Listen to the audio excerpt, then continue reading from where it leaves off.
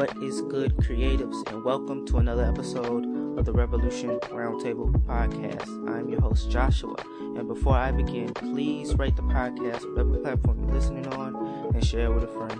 That greatly helps the podcast grow. And in today's episode, I have a special guest, JB Peace. Stay tuned right after this. We'll be right back after this. What is up, creatives? If you haven't heard about Anchor, it's the easiest and cheapest way to make a podcast. Some of the features are that it has creation tools to record and edit your podcast right in the app or online. It can distribute your podcast to Spotify, Apple Podcasts, and other platforms. And most importantly, it is free. Plus, you can make money on your podcast with no minimum listenership. Everything you need to make a podcast in one place. Go and download the free Anchor app or go online to anchor.fm to get started.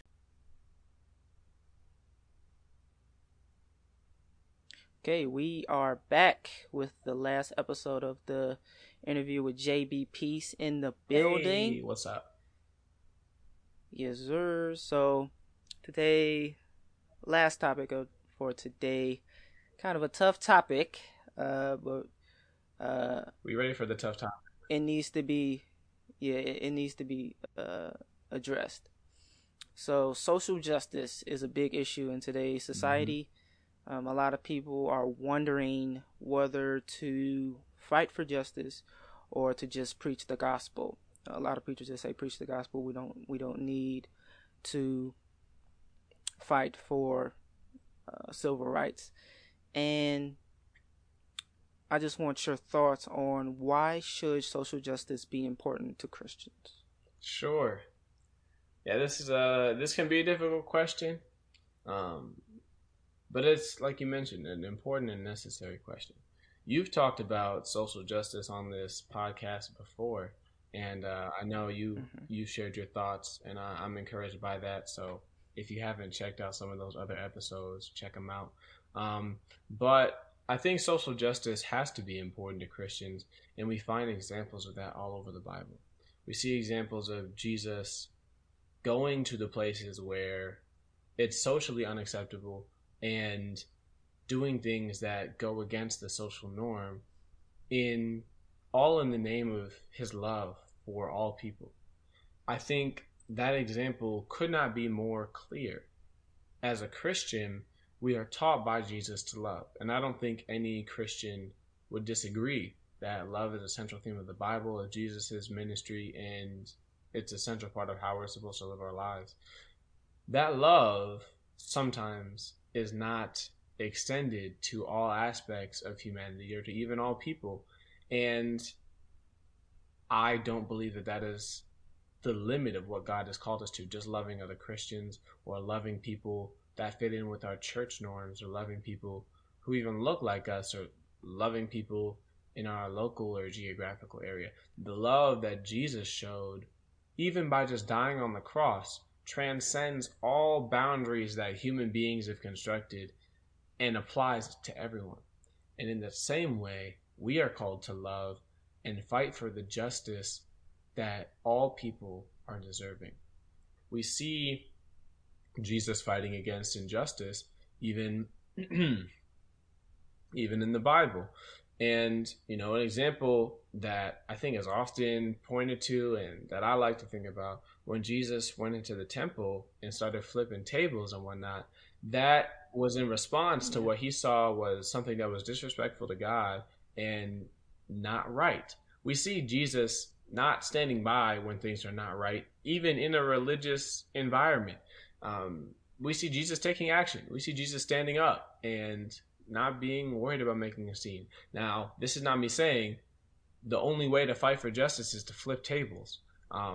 But we have to understand that Jesus' ministry was not limited to raising the sick or healing the sick and raising the dead, making food for people, and dying on the cross and forgiving our sins. Jesus taught a message of love and was a proponent of justice. We even see Jesus talking about in the loving your neighbor parable of the Good Samaritan, right? Where the person gets robbed and left for dead, and the priest walks by and doesn't help him. And the Samaritan does. We see there that love, once again, transcending racial and ethnic differences to help someone receive the help that they need and to experience justice after they had experienced injustice.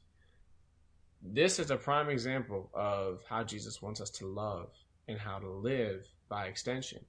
We're called to fight for justice to those who have been neglected by other people, sometimes even people in faith spaces.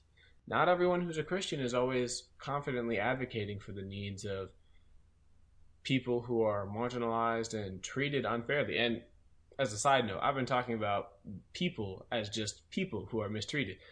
I'm a black person, and I'm one of the people who, as black people in this country, we've experienced discrimination, we've experienced injustice, we've experienced violence, and violence that is discriminatory based on racial and ethnic lines. And that's not okay.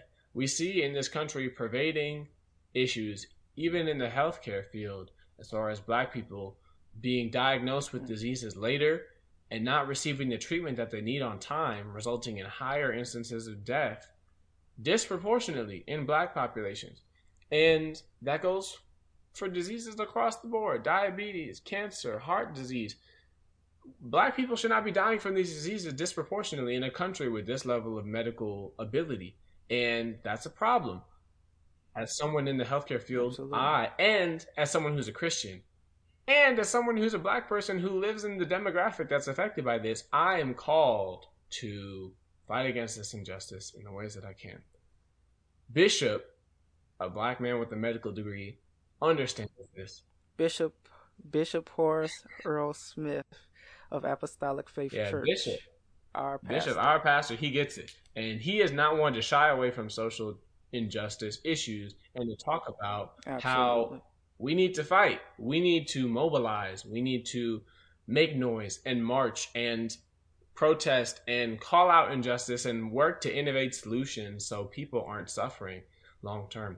And that's an issue that should be important to us as Christians, and it should be important to us as human beings. If people who aren't Christian are able to open their eyes and recognize this is wrong, this is unjust, without even the Bible as a reference for right and wrong, we as God's people who understand God's heart for the people who are mistreated and the people who are even enslaved, God's people, the Israelites enslaved in Bible times, we see God's love for them, and we should translate that love into our lives. We should take that and use it to fight injustice and to do good as Christians, as human beings, as people made in God's image, and we should be able to see that image of God in others and fight for them. Yeah, and social justice is not just a leftist agenda. Some people may say. Some people think, "Oh, you're just complaining. Pull up from your bootstraps." You know, in one of my previous episodes, I talked about Tulsa and how, you know, white mobs tore down one of the wealthiest black communities in the country, and that history has been hidden, and that action of them burning down that community and them hiding that from history books is an injustice, and it needs to be called out. And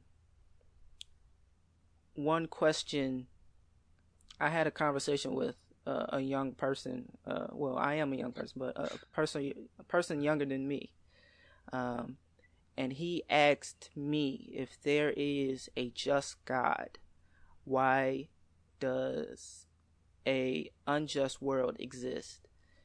And, you know, I kind of paused because, you know, that's a hard question to answer to a black young person. So you don't have to answer to the best of your ability, because that's a hard question, but what would you say to that young person who says, if there's a just God, why does an unjust world exist? Sure.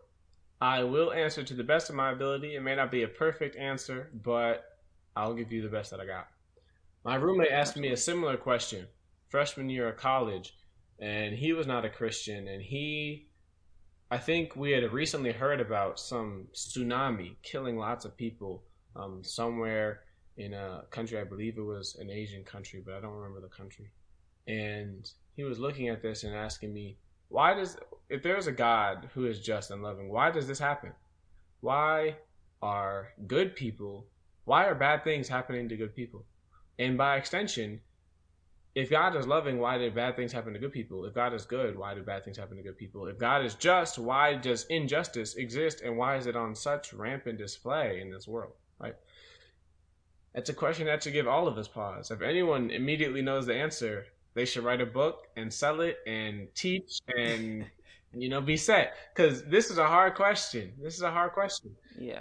And understanding the complexities of God is something that I will not act like I do. I don't understand all of God, and I don't understand the decisions that God makes.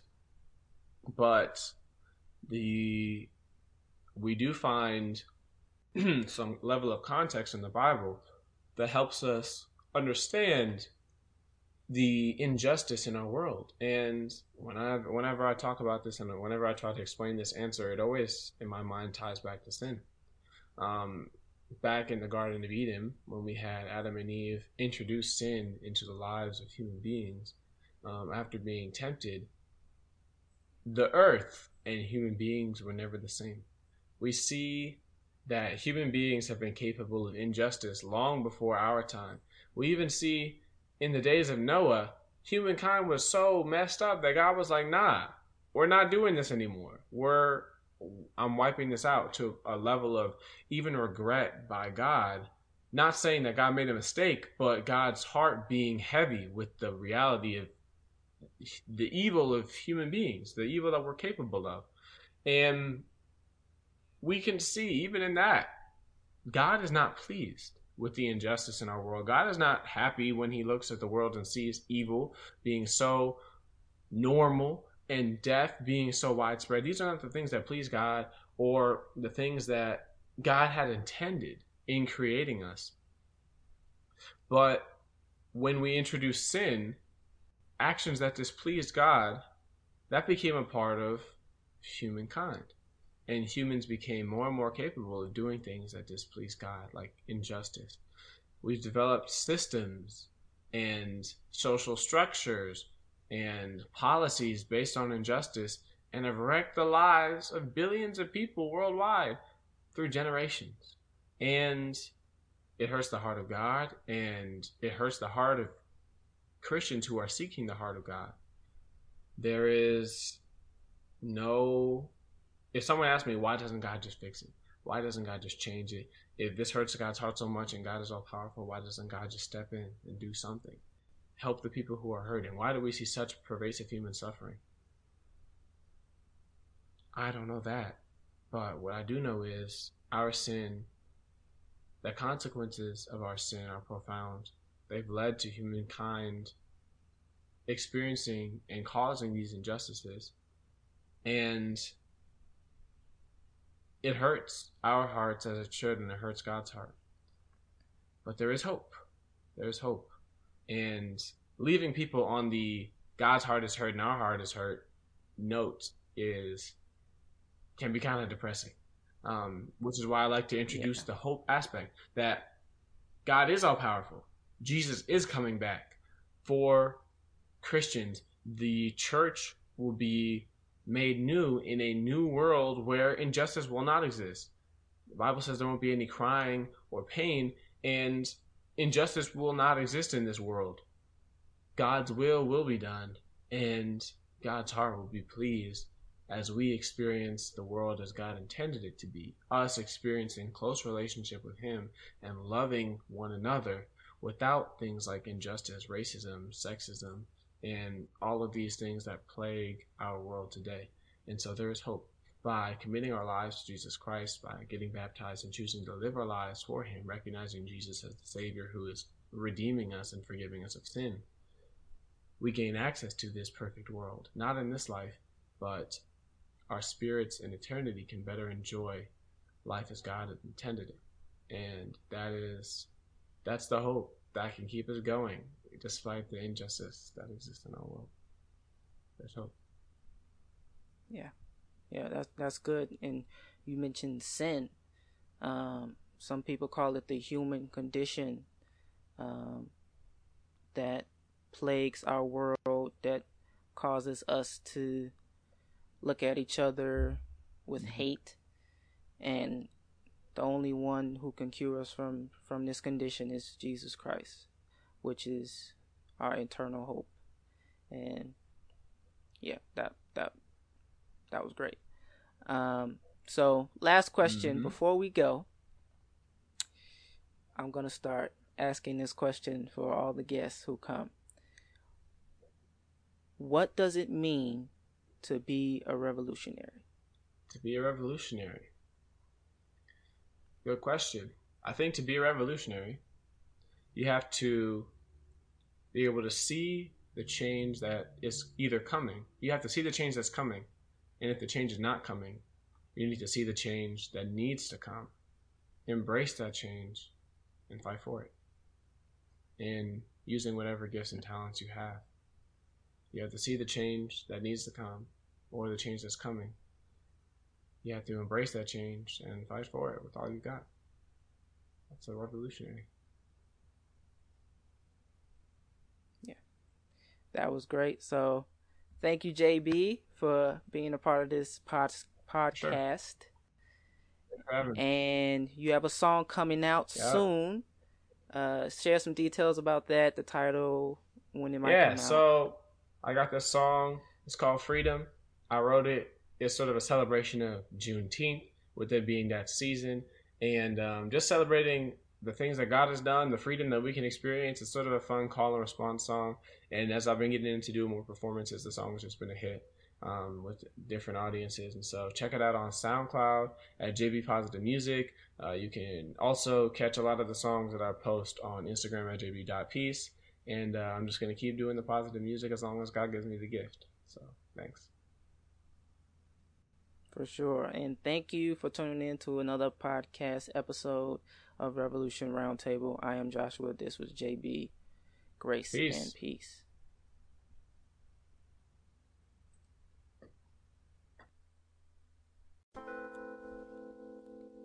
Yo, the song you're listening to right now is by Jabari Seki. AL is on Spotify, SoundCloud, and a lot of the streaming platforms out right now. This is a great song. This is a great artist. Go stream this on Spotify now. Jabari Seki AL. To me, she had my city on 10. A doe-eye beauty with the light brown skin. She was like...